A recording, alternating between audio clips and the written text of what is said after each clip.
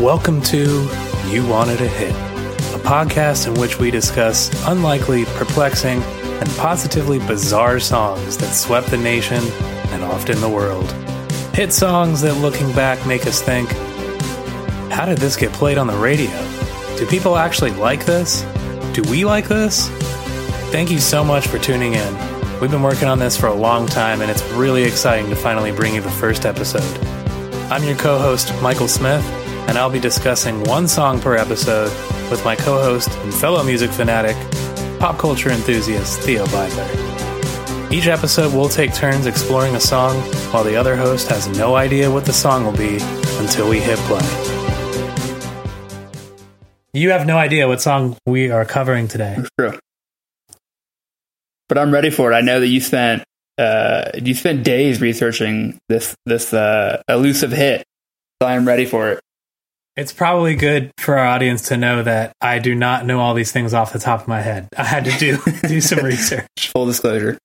We're going to play the first song we're covering on You Wanted a Hit. I'm too sexy. Yes.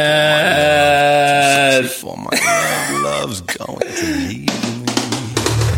All right. You obviously know what we're listening to here. I mean, within 2 beats, anyone would know this song. Classic. I picked this song for a reason. I know it's a really obvious one. Like, if we're talking about ridiculous songs that ended up being phenomena, this comes to mind, like, probably pretty instantly. But I wanted to cover it because this is the song that inspired the idea for the show. I can understand why. I mean, if you told someone the concept for this podcast, I would say that 3 to 4 songs would immediately come to mind, and this would definitely be one of the top 3, for sure. My wife, Jamie, and I were at the beach, and we were just, like, I think playing cards or something, and I thought it'd be fun to just put on a one-hit wonder playlist. And we won't only be covering one-hit wonders, but we're just starting with one. And this song came on, and we were both, like, laughing about it. And I said, like, what had to happen in order for this song to become so ubiquitous in our culture? Like, this song is a part of our world's vernacular. Everybody knows this song. Everyone. People still talk about this song.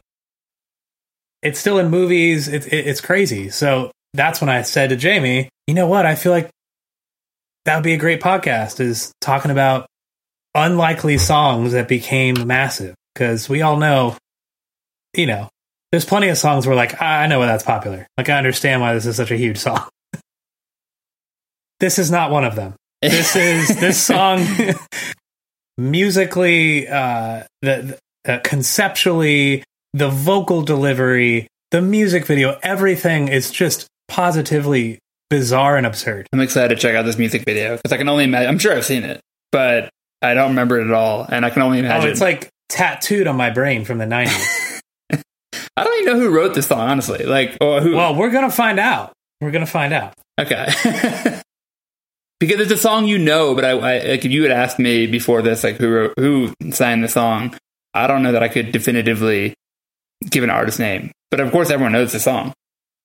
Do you know who sings the song? I just because I quickly looked it up. Otherwise, when I know and I recognize the name, Right Said Fred. But other than that, give me the lowdown on Right Said Fred. This song is by a band named Right Said Fred. That was a whole band. It's a band. See, there you go. Didn't you know that? I think I knew that because there's 2 guys in the music video, but they look very similar to each other. I also, for some reason, growing up, thought they were German. I don't know why. They're not. Right Said Fred is 2 English brothers, Richard and Fred Fairbrass. So one of the guys' name is Fred. First off, Right Said Fred is a great punk band name. And nothing about this screams punk. Interesting you say that. They were in a band called The Actors. That's a great 90s punk band name as well. Yeah, so this is actually the early 80s when they were in The Actors. I tried so hard to find The Actors music because I wanted to play the original, like, incarnation of Right Said Fred. You can't find their music anywhere, and I found maybe 5 or 6 mentions of The Actors, and that's including their Wikipedia, the Right Said Fred's Wikipedia.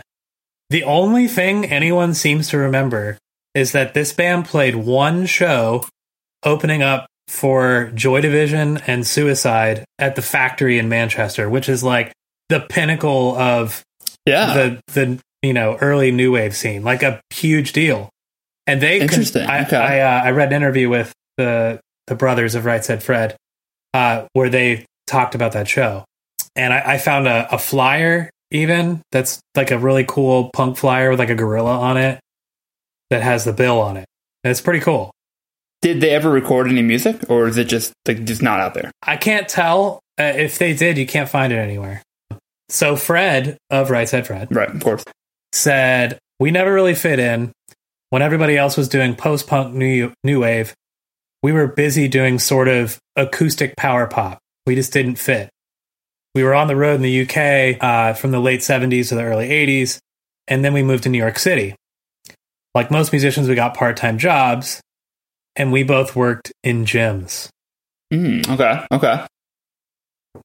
A little foreshadowing for their one major hit. Yeah, a little foreshadowing, yes. Before they formed Right Said Fred, this is kind of wild. Richard was a session bassist, and he played on recordings for Boy George, Mick Jagger, and David Bowie. Okay. He's also in the Bowie film Jazzin' for Blue Jean. And then Fred played guitar with Bob Dylan. And he played guitar on Hearts of Fire. Oh, shit. Which is wild. So anyway, they leave New York City and they start a new project. It's called Right Said Fred. And it is named after a song called Right Said Fred. Okay. That was popular in the UK in 1962 by a guy named Bernard Cribbins. So we're going to need to hear... I should not be surprised that I don't know who that is, right?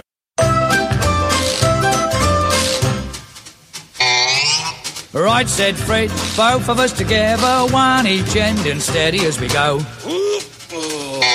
Tried to shift it, couldn't even lift it. We was getting nowhere, and so... This is a popular song. So that was it's England. At one point, this was pop music. Yeah, we were over here inventing rock and roll, and then they were doing this. So they start this band together, a new band, and it turns out there was a third guy too, Rob Manzoli. He joined in 1990, and he sounds like a guy that would work at the gym. Is that how they met him? Because if you're going to meet a guy in New York City that works at a gym, Rob Manzoli is going to be the nameplate there. I don't know if they met him at the gym, but the story goes of they were in the studio just like messing around trying to write and record songs, and they were having drinks in the studio, and somebody starts messing around with a bass line, and apparently the bass line was actually the melody "I'm Too Sexy." Oh. So I am too sexy. That was I can see that. That was a bass line. Yeah, it makes sense. So they keep having drinks, and things get a little wild. One of the guys leaves the room and then comes back in with his shirt off. As one does. I mean, like, this is exactly how I want this song to I'm so happy that this song is leading to a place of being ironic and more of a joke, it's sounding like, rather than someone taking it very seriously. Apparently they've been going to the gym a lot, obviously, because they've been working in gyms, and they're all in really good shape. And so he takes off his shirt, and he starts singing "I'm Too Sexy for My Shirt" to the bass line that they had just been playing. And that's it. Gold. The guys thought it was funny, and they were like, well, this is a stupid idea for a song. But then they just kept playing it while they were drunk. And the rest is history. So it turns out the whole song is satire. That makes me so happy. And they're making fun of the meatheads at the gym, like that they saw while they were working there. Like, that's really what the song's about. But they were gym rats too, so like, it's all in jest.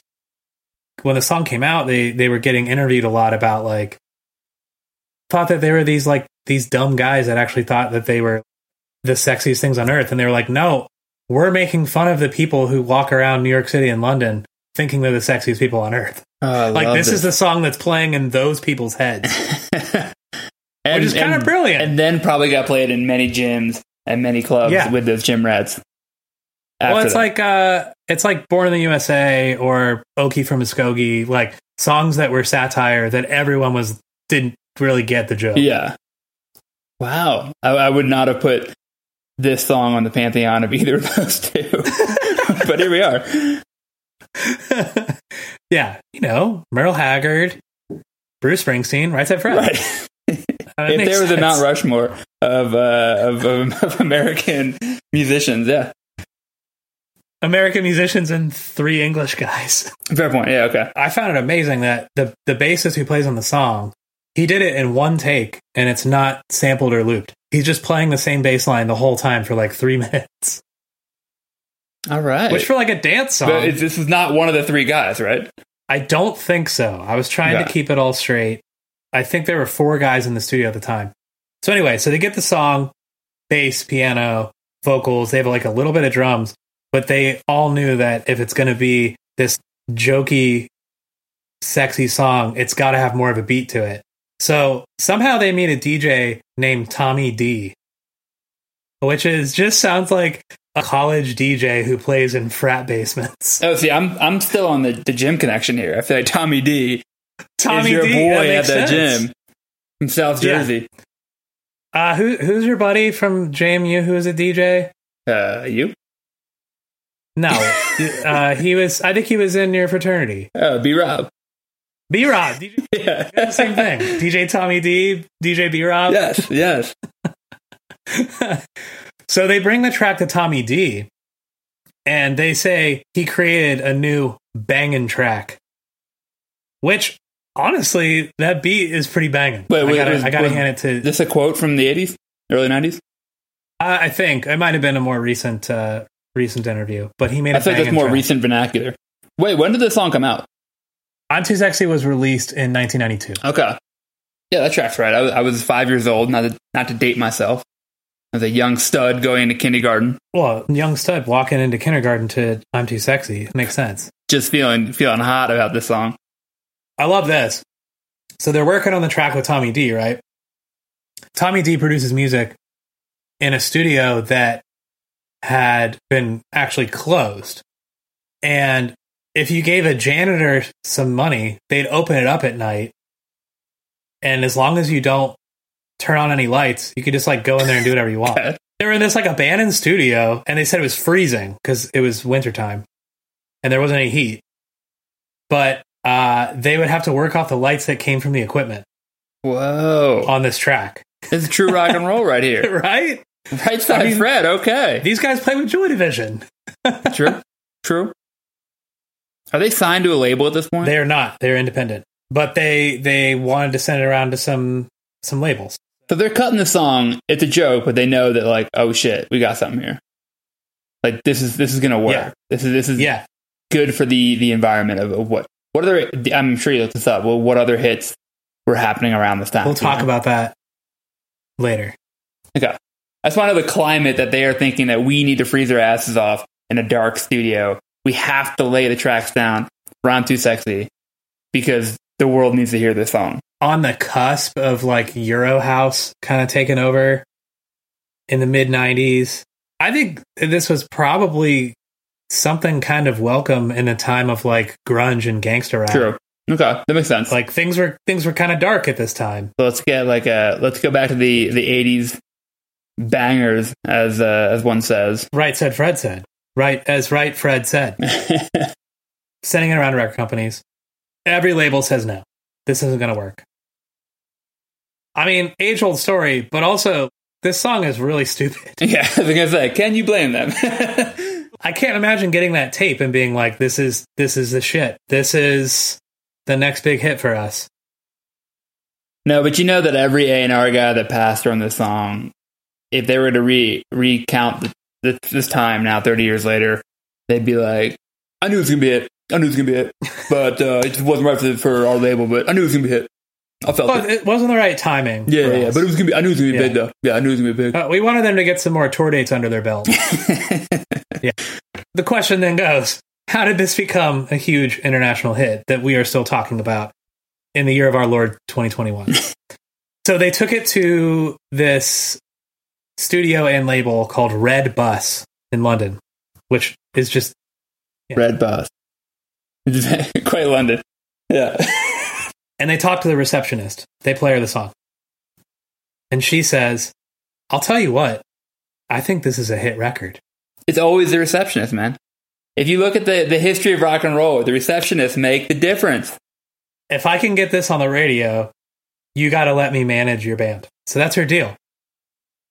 Okay. From what I've read, she's got some gusto. she I was like only it. like 18 and said this to these guys. So they said, if you can get us on the radio, you can do whatever you want. God damn. So they told her, like, get us on the radio, we'll give you 20% of everything. I guess like it makes sense that a teenager would like this, think it's amusing. Amazing. But the fact that she said, I'm going to manage your band, give me 20% is incredible. Like that is, Yeah. But again, the fact that the starting point is in Europe makes a little more sense, given the time period and what was happening in music at the time. But the song is a little more like Euro housey in general. Like this could not have broken in America first. yeah, I wouldn't think she would know, like, this is going to be a huge hit in America. Her name is Tamsin Aronowitz, and I couldn't find anything else about her online. I think this is her legacy. She brought the world I'm Too Sexy and then ghosted. That's what I could tell. Love it. If you're gonna have a legacy, she probably made some good money. Let's be honest. Oh yeah, absolutely. She's probably still making, if she's still making 20% on this, then yeah, she's probably made some good coin on the song. She knew a record promoter named Guy Holmes. You know who Guy Holmes is? The name sounds familiar, but I don't. So he was like a total like London music vet. He'd been around through the 80s, 90s. He like helped launch U2, Duran Duran, Tom Jones. Okay. I think he even was involved with like David Guetta. Like he's done a ton of stuff. Damn. So apparently she knew him. They were somewhere and she persuaded him to give her a ride home. And when she's in the car, she puts the I'm Too Sexy tape in the tape player in his car. This is like textbook. If there were music industry classes back in '92, this is what they'd be teaching you. Somehow get in the car with a record producer who has a credibility and put the tape in. Tamsin. She was listening to Ojo Taylor before Ojo Taylor was even teaching. I guarantee that some of our first listeners are graduates of the James Madison University Music Industry Program. So shout out Ojo, shout out JMU, go Dukes. If you know, you know. So next thing you know, he gives it to Simon Bates, who's the famous Radio 1 DJ. Yeah. And he just plays I'm Too Sexy off of the tape that she had, that she gave to Guy Holmes. I love this. This is the plot point for that thing you do. Tell me it's not. I don't know if there's a guy driving around in an RV trying to pick up bands. We're not far off, though. We got a guy driving around a car trying to pick up women who just happen to have cassettes of a band that sounds like a punk band, but is not at all, and they're making gym rat songs from Jersey. Yeah, the only thing that we would need, the icing on the cake, would be if one of the Right Said Fred guys at the end is just like, I quit. I quit. I mean, well, we know that now because they've released a ton of music since then that no one's ever listened to. Clearly it didn't happen, but he plays it on Radio 1 in like a primetime slot. And according to Right Said Fred, the phones went mental. Again, harking back to that thing. Right. Yeah, exactly. I want to know what the thought process was from Guy and then from Simon, because both of them had to have been just wowed by this song. And I guess at the time, it just fit.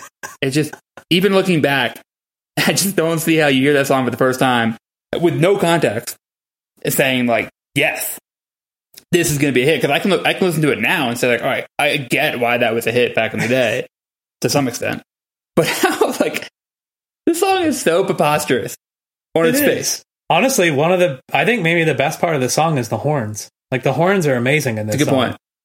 So, I don't know, ska was starting to get popular again. Like, maybe that's where it came from. Maybe. I'm going to give more credit to, like, Kenny G being hot at the time than ska. Maybe Simon was playing, like, some Madness records and then was like, oh, this would go great. Right? I mean, it was. But this is, I think, a prime example of how one man can make such a difference, or woman. But, like, this is the time period that, like, whatever Simon put on would have an impact.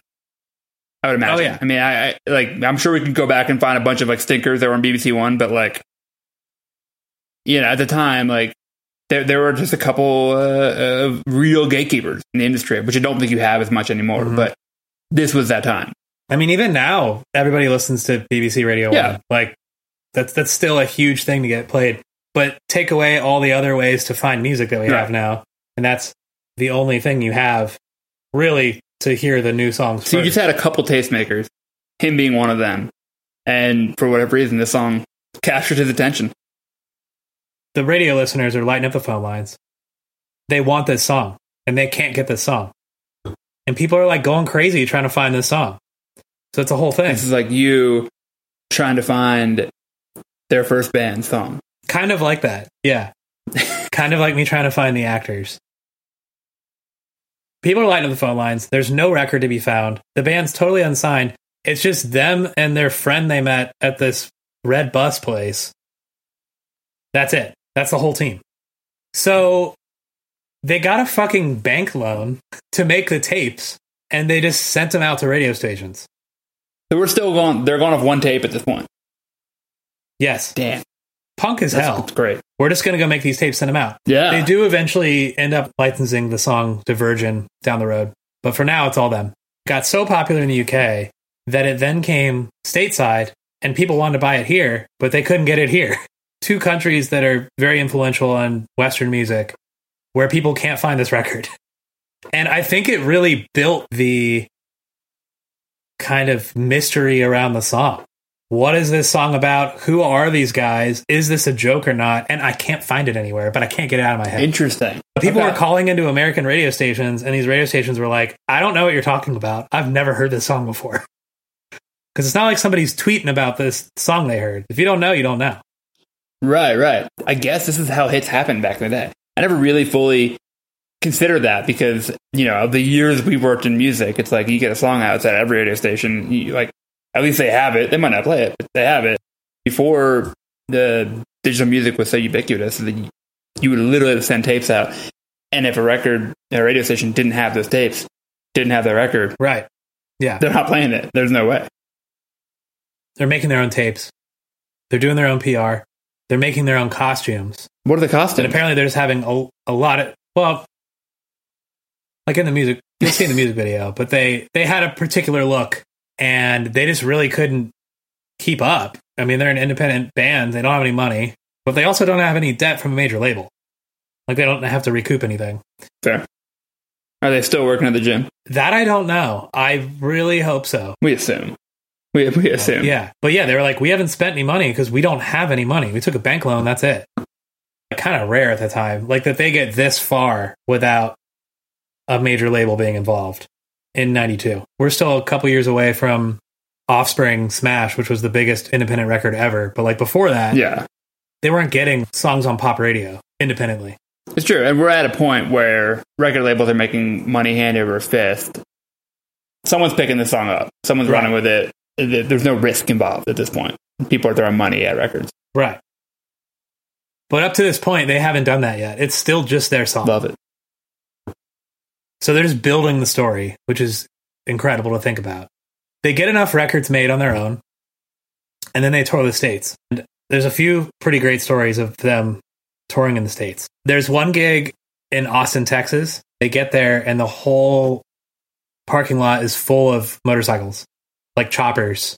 Okay. And their tour manager, Wally, says, you know, I think this could be a little rough. Like this is a biker bar. some dudes from London wearing mesh tank tops. Like, I don't know how this is going to work. They show up, and the place just goes berserk. They were all there to see. But they only know one song. These bikers are motorcycling from miles away to hear. They only know one song. I'm too sexy for my shirt. So I don't know what other songs they're playing. They might be playing. Maybe they were like, "Hey, you guys like Joy Division? Do bikers like Joy Division?" They're playing shows in the States, and then they decide after the tour that they're going to go on a holiday while they're in this part of the world. So they go to St. Lucia. They're in this airport in St. Lucia, and the phone on the wall in the airport rings, and somebody answers it. It's a patron in the airport, and says, "Is Right Said Fred here?" Out in the airport. And the band's like, "That's how we found out that we were number one." What? If somebody called the airport in St. Lucia because they knew Right Said Fred was at the airport. Holy shit. Wow. Yeah. All right, caveat. I really hope that because Right Side Fred got their name from a song back in 62 in London, I want to know that St. Lucia, the band, got their name from this story. They were the first band to reach the number one slot in the United States with their debut single since the Beatles. Whoa. Damn. It was obviously a huge hit, top the chart in America, where it sold 1 million copies really quickly. But what's crazy is that it reached number one in the States, but it never reached number one in the UK. No shit. It just didn't make it. Who ended up releasing the album in the States? I think Virgin did. Okay. And they licensed it from the band. Was there... Oh, wow. There one... Was it a single or is it an album? They did a full album. Okay. They did a full... I'm was sure it this song 17 times over? I'm sure that they did come out with a single or something, but the album's called Up. And it has 10 songs, which is pretty short for that time. It is, yeah. But they've got songs in there such as Deeply Dippy. Mm-hmm, sure. Or Don't Talk, Just Kiss. And A Love for All Seasons. I've not heard any of these songs. Almost no one has. Right. Well, you would think that eventually... I'm going to go back tomorrow and listen to the full album. I just want to know. I'm sure a lot of people bought the full CD or cassette, though. And I'm sure they did. I bought a ton of full CDs and cassettes back in the day and listened to one song. Let's be honest. Yeah, but there was also many CDs that I had where it was not good, but I bought it with my own money, and I'm going to listen to it, and I'm going to learn to love it. Yeah, true. That's very true. It was the fourth biggest seller in the UK that year, surrounded by number ones, but it was the only song to reach number two. Do you know why? 92, England. Yeah, the time wouldn't... I was going to say Elton John's Princess Di song was number one for months, but that would have been like a couple years later. This is what's weird. I don't know. Bryan Adams, Everything I Do for You. They never toppled Bryan Adams. Is that weird? That song will never grace this podcast because everyone knows why that's a hit, because that is just a fucking banger. So of course people were listening to that 42 weeks in a row. Yeah, they could never reach number one in their home country because Bryan Adams was just sitting on top of the world with that song. I'm okay with that. I mean, I feel bad for Right Side Fred and DJ Johnny D or whatever his name was, but I gotta give it up to Bryan Adams. I read a really interesting quotation, and it was from a particular radio personality and voiceover performer who also was the artist responsible for Disco Duck. Yeah. But he said, everyone is so busy in their lives that they don't have the time to devote to memorize every pop song, to know all the words. But this song comes along, and you know that Right Said Fred is too sexy for a dozen things, and in a week I can memorize that. He's not wrong. That's the thing. He's not wrong. Because I think if I asked you to recite all the lyrics to the song on a whim, I don't know that you necessarily could, but if you're listening along, you'd be singing along and you would know the next word every single time. It is that kind of song. People would just put other things in there. Like, you didn't even have to know the 100%. words. Yes. I'm too sexy for my beer. When I was young. I'm too sexy for... Yep. Yeah. I remember being young and like being at like sleepovers, like the first couple sleepovers you ever had when you were like 7, 8 years old, and you'd be like, singing dumb songs together, and you'd be like, "Oh, I'm too sexy," or whatever was around you. Exactly. I vividly remember these moments. You're right. It was. Yeah.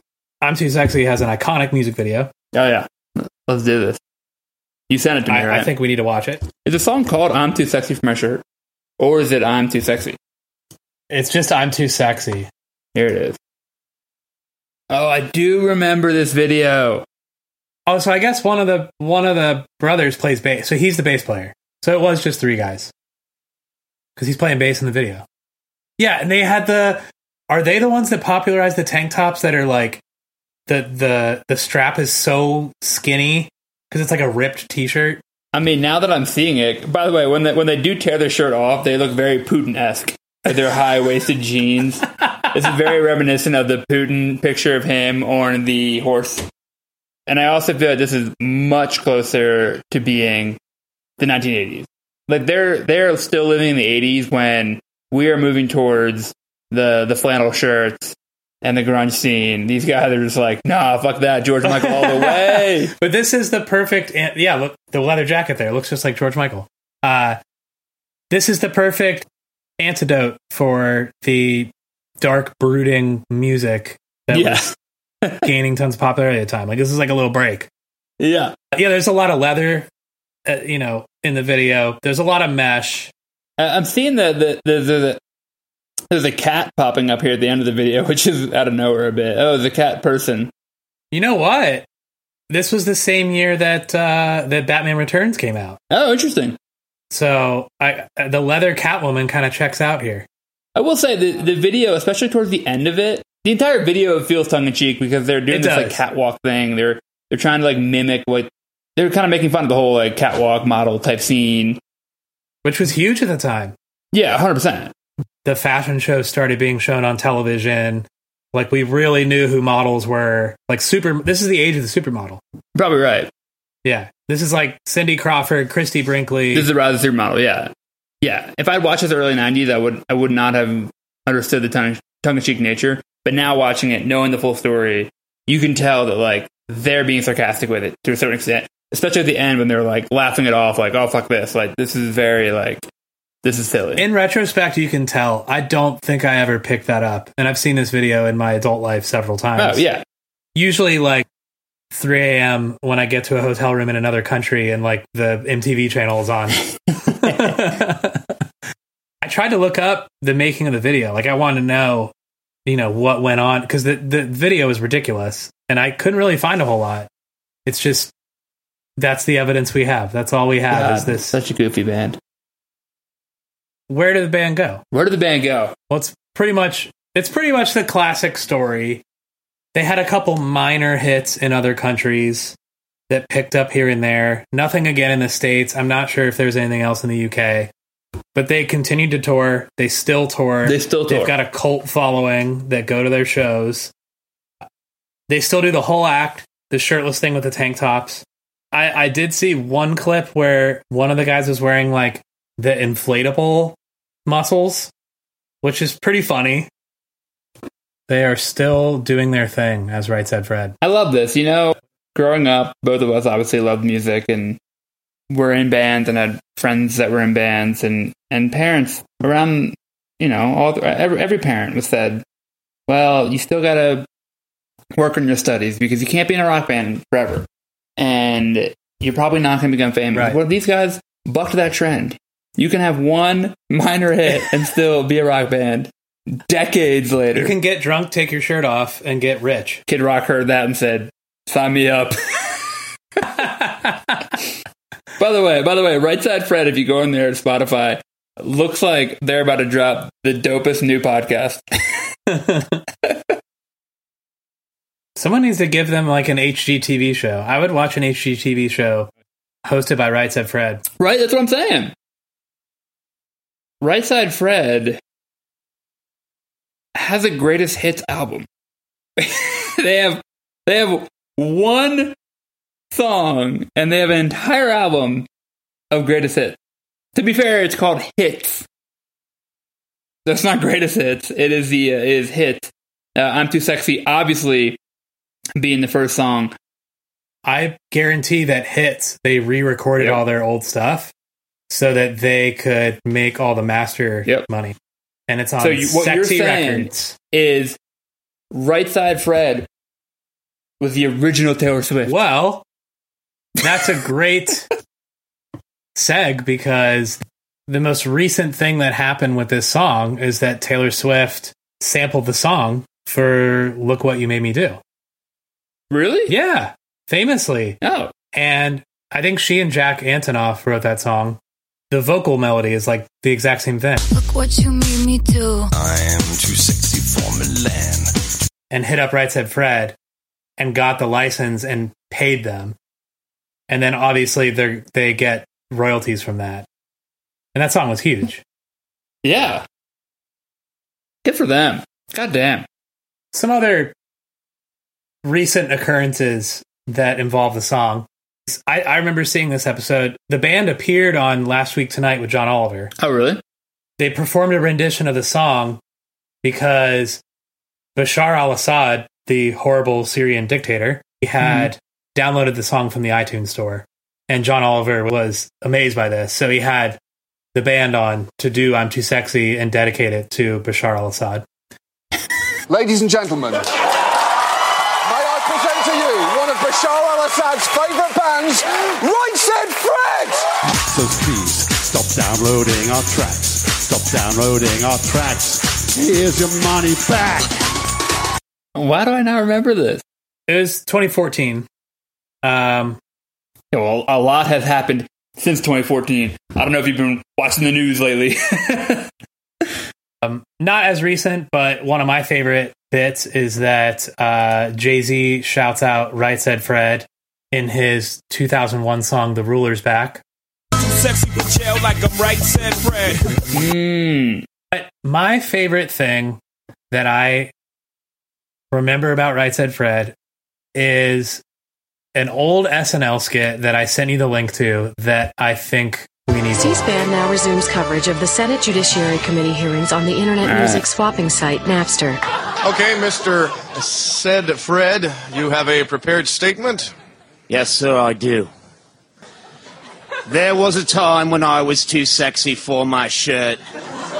Now I find myself forced to be too sexy for copyright infringement. My livelihood depends on my ability to sell copies of my many hit songs, like I'm Too Sexy, and other songs that I may one day write. Excuse me for a minute, Mr. Said Fred. I vaguely remember this, I feel like. Now, we have here up-to-date records, and since the inception of Napster, your work has been downloaded, let me check here. Okay. Never. I see. Frequently, when I think of Right Said Fred, I think of Conan O'Brien playing Right Said Fred as one guy. I will forever feel that way. To be fair, I always thought that Right Said Fred was one man. Probably named Fred. That is the story, That's the story of Right Side I'm Fred. Too Sexy by Right Said Fred. Wow. You know, it still doesn't hit on why people resonated with this song. All of America, although a lot of people in this world seemingly resonated with this song in 92, 94, whatever. The world. Are we all gym rats deep down inside? Maybe.